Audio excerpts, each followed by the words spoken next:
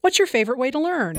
I like graphic novels because I can see who's talking. My grandma reads the newspaper to me. I like movies on TV. I play learning games on my dad's tablet. I like reading plain old regular books with lots of detail. This is Worlds Awaiting, helping children read, write, see, speak, think, and listen.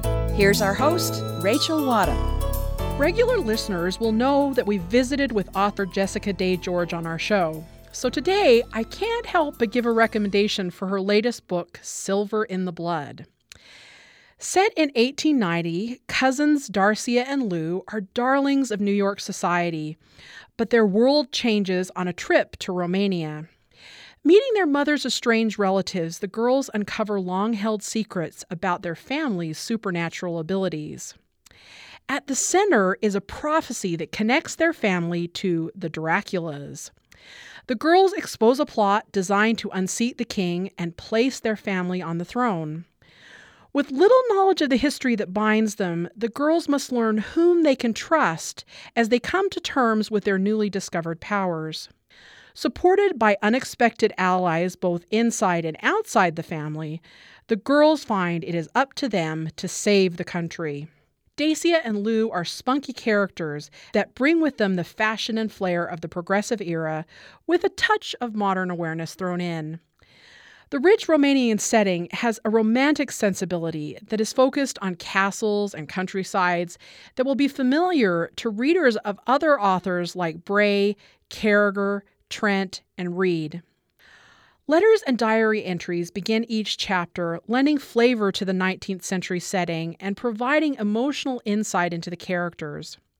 The range of supporting characters also adds flair to the plot and keeps the conflict and suspense high as readers tease out good from evil right along with the girls. Ending with good triumphant and a little hint of romance, this novel will allow readers to follow these girls straight from Rachel's world right into the pages of this delightful novel. When you tuck your child in at night, do you read to them or make up your own stories? Rachel talks to librarian Mark H. Pullum about the importance of reading or telling stories to children. Don't worry about making it a theatrical production, just be you. The most important thing, he says, is that you're spending time with them. Mark is a librarian and puppeteer at the Orem, Utah Public Library. He uses these talents, along with storytelling and acting, every year at the Timpanogos Storytelling Festival in Orem, Utah. Mark Pullum is also co-author of Dressing the Naked Hand, the world's greatest guide to making, staging, and performing with puppets. Here's Rachel with Mark. We have Mark in studio today. Welcome, Mark. Well, I'm happy to be here. Starting out with that, I think it's wonderful because one of the things that we share is the love of stories, and you are an amazing storyteller. You have great voices, and you do all the good stuff. So tell us a little bit about this connection that you have to stories, and particularly to oral storytelling forms. Well, I think it starts in the home for any child.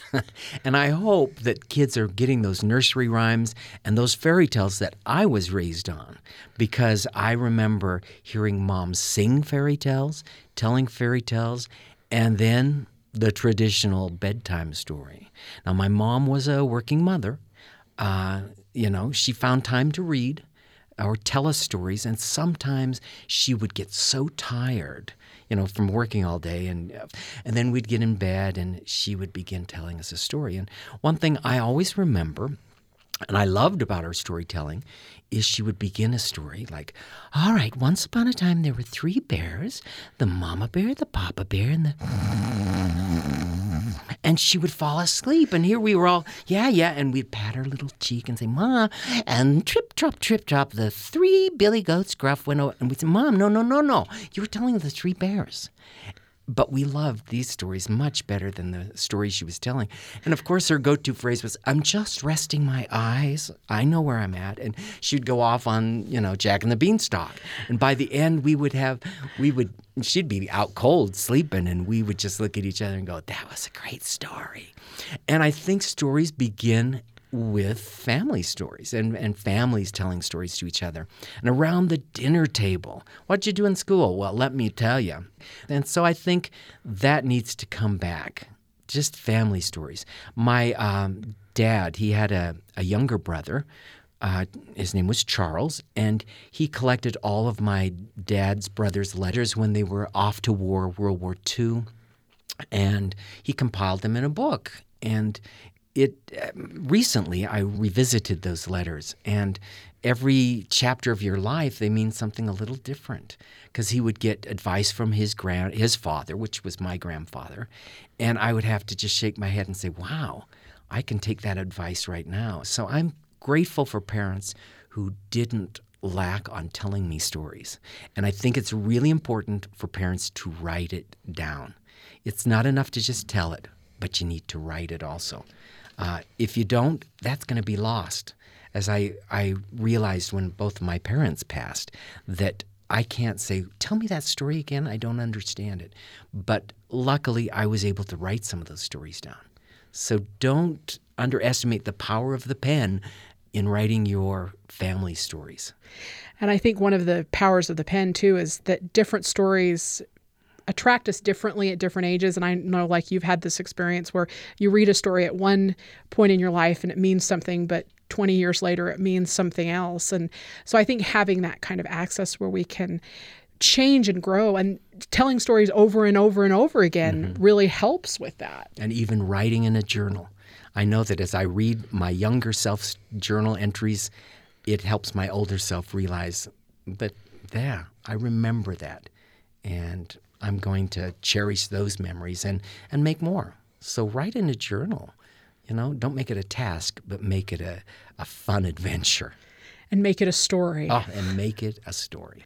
And that's one of the things I love about stories in general, is just this sense of being able to teach us something so fundamentally important about the human condition, about who we are, what we're here to do, without it being didactic or, pointed. And so I think there's that sense that story teaches us as well, but at the same time it entertains. So how do you kind of balance that entertainment versus instructional component that stories provide? That is a good question. As a teacher, you often had lesson plans that were dictated to you, and you had to teach this and you had to teach that.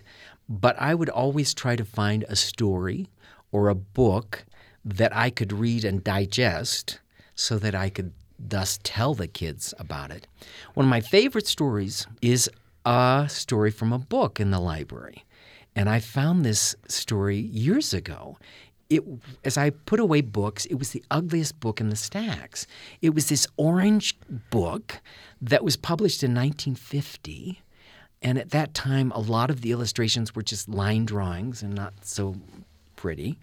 But one book really hit me over the head, and it was a book called Petunia. Now, Petunia was a silly goose, and she would spend her time just clipping the dewdrops off the clover. But one day she did find, lying on the ground, this object that she wasn't sure what it was, but she'd seen Billy come home with one, and Farmer Pumpkin said it was a book, and that he who owns books and loves them is wise. Well, Petunia thought, my, he who owns books and loves them is wise. And so she took that book everywhere she went. She swam with it. She nested with it. She walked around the barnyard with that book. And because she had that book tight under her wing, she thought, I own a book. I must be very wise. And all the farm animals thought the same. Now, I could go on, but I don't know. It's a fun story, and she gives advice to all the animals. But this advice isn't the best advice that someone should give. Like when Straw the horse had a toothache. Oh, Petunia, my tooth is killing me. Of course, Petunia said, oh, open your mouth, let's look in. And Straw opened his mouth, and there was teeth. And she said, well, look in my mouth. And Petunia, the silly goose, opened her mouth, and there was nothing in her mouth. And so she said, well, I'm going to get the pliers and pull those suckers out. Well, of course, Straw didn't want that, but she gave the advice because she must be smart. She had a book. She must be wise. It finally comes down to a page that I warn the kids is very graphic. And if their parents don't want them to see something graphic, you can close your eyes. The animals find a box on the side of the road, and it says, danger firecrackers. Well, Petunia, she has the book, but she can't read. And so when she comes to the animals and says, well, what's this box full of? And she looks at that and says, well, you silly animals, it says delicious candies. And so all the animals are eating everything in that box, and I open the next page, and it's a big explosion. It just says boom with fire and everything. Well, she finds that because of her lack of real knowledge, all her friends were burnt and singed, and they had bandages on their lips and everything. And then she notices something she never noticed before, and that is that the book lay open at her feet. And she looked for the first time inside the book, and she said, now I understand. It's not enough to carry wisdom under your wing, but to be truly wise, you must put it in your heart and your mind. And to do that, you must learn to read. And from that day on, she started to learn to read so she could truly help her friends. Well, at that time, I closed the book, and I look at the kids, and I say, this library is full of books. And if we don't open them, we can be as silly as Petunia. A lot of times, storytelling becomes story reading, which is all right, but then you don't get to see the reaction of the faces of the people you're telling the story to. And I think that's really important. You can see by their face, are they getting it? Do I need to repeat something else? So that's the important thing with storytelling, other than reading straight from a book. As you tell the story, instant, interaction with the kids. And you can ask them questions. Well, do you think he should have said that? What advice would you have given to Petunia? And so you have that straying from the book, and you're telling the story. I have a lot of teachers wanting books on history and different items. And I'll say, you have to do your work on it. And in order to make this part of history really come alive, you've got to be able to tell them the story and make those characters as believable as when you read about that. And so I think storytelling does that, and it can either hypnotize and captivate or put someone to sleep. But if you're telling the story, you can gauge by your audience. Wake up now, right now. Yeah, and I think that's a really interesting, because story reading and reading aloud, we don't want to negate the power and importance of that. Never. But there is this sense of storytelling as a performance and more of like a dramatic, artistic kind of connection. And that's not something that we all have the talents like you do, Mark, to do that. But there are ways that people can access that part of storytelling without being the storytellers themselves. Well, and I think one of the most delightful times I had was when a librarian was just reading a book. And I think the book was Mouskin, about this little mouse that lived in a pumpkin. And she didn't do too much theatrics, but her storytelling was so true and honest that I just loved hearing it. It made me feel good and warm all over. So you don't necessarily have to do a big performance, and parents don't think they have to do all of these voices. The most important is you're spending time with someone and you're just having fun talking. Yeah, and I think that's a really important thing. I think sometimes people hear a professional storyteller do an amazing rendition of a story, and then you think, I have to be that same way. But it's not true. Whatever you have to offer is just as important and just as connective as what a professional might have to offer. No, and I like that. And, even more so, if you're related to the teller, you're just smiles as you hear the story. So it is important. Just tell. That's a wonderful note to end on. Thanks so much, Mark. That was Rachel Wadham with Mark H. Pullum talking about the magic of telling your child a story. In the following conversation on Worlds Awaiting, Rachel visits with author Martine Levitt about her journey to becoming a writer and how she develops her stories and characters. Martine is an award-winning author of books for young adults, with her most recent book being Calvin.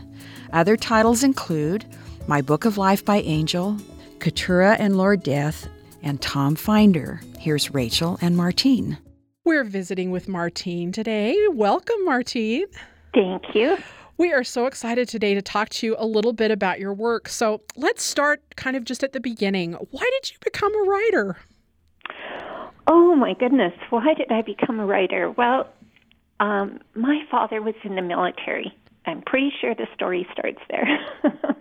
And we moved a lot, and so I think I was kind of always the new kid, and sometimes we moved before I had a chance to make friends. And I think I really made friends with books and storytelling. Sometimes I would write little stories, and it felt like sort of rubbing a blankie against my face. I found them really comforting. So that was kind of my beginning, and then I just always kind of turned to writing for fun as I grew up, and wrote poems that were probably dreadful. And I think that it was a big turning point for me when my fourth baby was born. And I really needed to get very, very far away from my children and be back by the end of nap time. I just needed some space and something for me, something to really make me happy. And so when my kids were napping, I started to write more seriously, and it kind of went from there. That's part of the story. That's a wonderful story. I love that it kind of alleviates the stress of life. Mm-hmm. I know that in your writing, you often write about these kind of hard topics. You address some real issues. So is that something you do now in your writing? Do you take these stressful issues and use your writing to help you kind of work through them? I think that there's always a personal connection between me and the story I'm writing. Where is my heart in here? I think that my first few books were maybe more about me. Then I sort of moved on and started to think about other people and some of the things that in the world that made me sad. Although I have to say I don't always write about something. It's not like I pick a topic. I don't really write about topics. I write stories. I write about characters, and the words kind of lead me on a certain direction, and then I start to figure out what's going on and what could possibly be happening. So, for example, when I wrote Tom Finder, which is about a homeless boy, I was just writing about a boy running around a city, and for about 100 pages or so. And suddenly I thought, why don't you go home? I don't even know who you are. So I made him go home, and it seemed almost by accident that he went home and crawled into a cardboard box. And it wasn't until that moment that I realized I was writing about a homeless boy. So how does this start? Do you really start with the characters like you did in Tom Finder, or other things that start the inspiration to create those characters? So my book of life by Angel, I knew that as I was researching homelessness in young people, that eventually I would write about a young girl on the streets, and I felt like I couldn't really speak honestly about that topic without venturing into the realm of prostitution.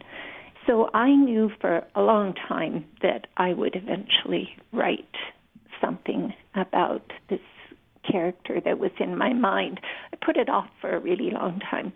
I knew that it would be a really devastating time for me to inhabit that character fully and to really understand what goes on. So in this case, I was sort of very much led into that subject matter, but I couldn't do it until I had a character. It was through my character's voice that I was able to explore, because everyone's story is unique. You can't ever just write in general about a topic. You have to find one character to see everything through their eyes, through her eyes. That makes a lot of sense to me. But, why do you think that these particular characters, or in particular characters that are dealing with these kind of really rough life situations, are stories that really need to be told? I think sometimes people think, I don't want my children to read these kind of rough stories, but right. They need to be told. They need to be out there. So how do you answer that question? I think that we can often trust our kids to know what they want, what they're ready for. They'll know when to put a book down, too, if it's more than what they want. But as far as books written in general, I really think that sometimes stories have to challenge us. Sometimes stories ask something of us that we don't necessarily want to give. I think sometimes that stories make us think deeply about things. They make us ask big questions to which there's no easy answers. We want to understand. I really think that one of the imperatives of the faithful is to grow in compassion. And how can we grow in compassion if we only read books about people like us, or if we only read books that make us feel good? Not that there's anything wrong with that, but sometimes we have to go places and have our souls enlarged a little bit and engage with the world in a way that is sort of outside our normal realm. That's one of the things that I find thematic through a great majority of your books is this sense of faith and hope that is so fundamental. Thank you. Yeah, it's fundamental to you as a person, I think, but also fundamental to your characters in your writing.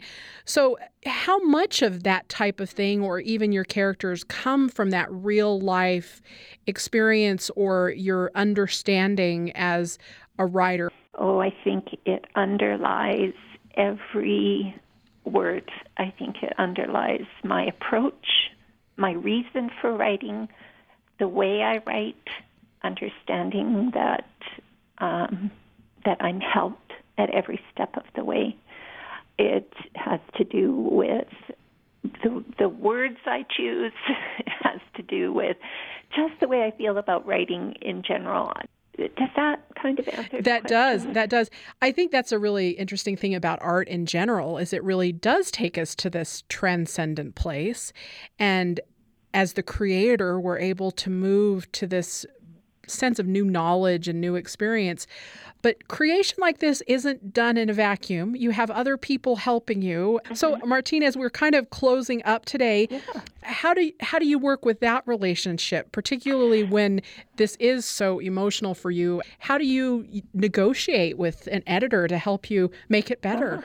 Well, I am incredibly blessed with two brilliant editors, Margaret Ferguson at Farrar, Straus Giroux, and she works also with Shelley Tanaka at Groundwood Books in Canada.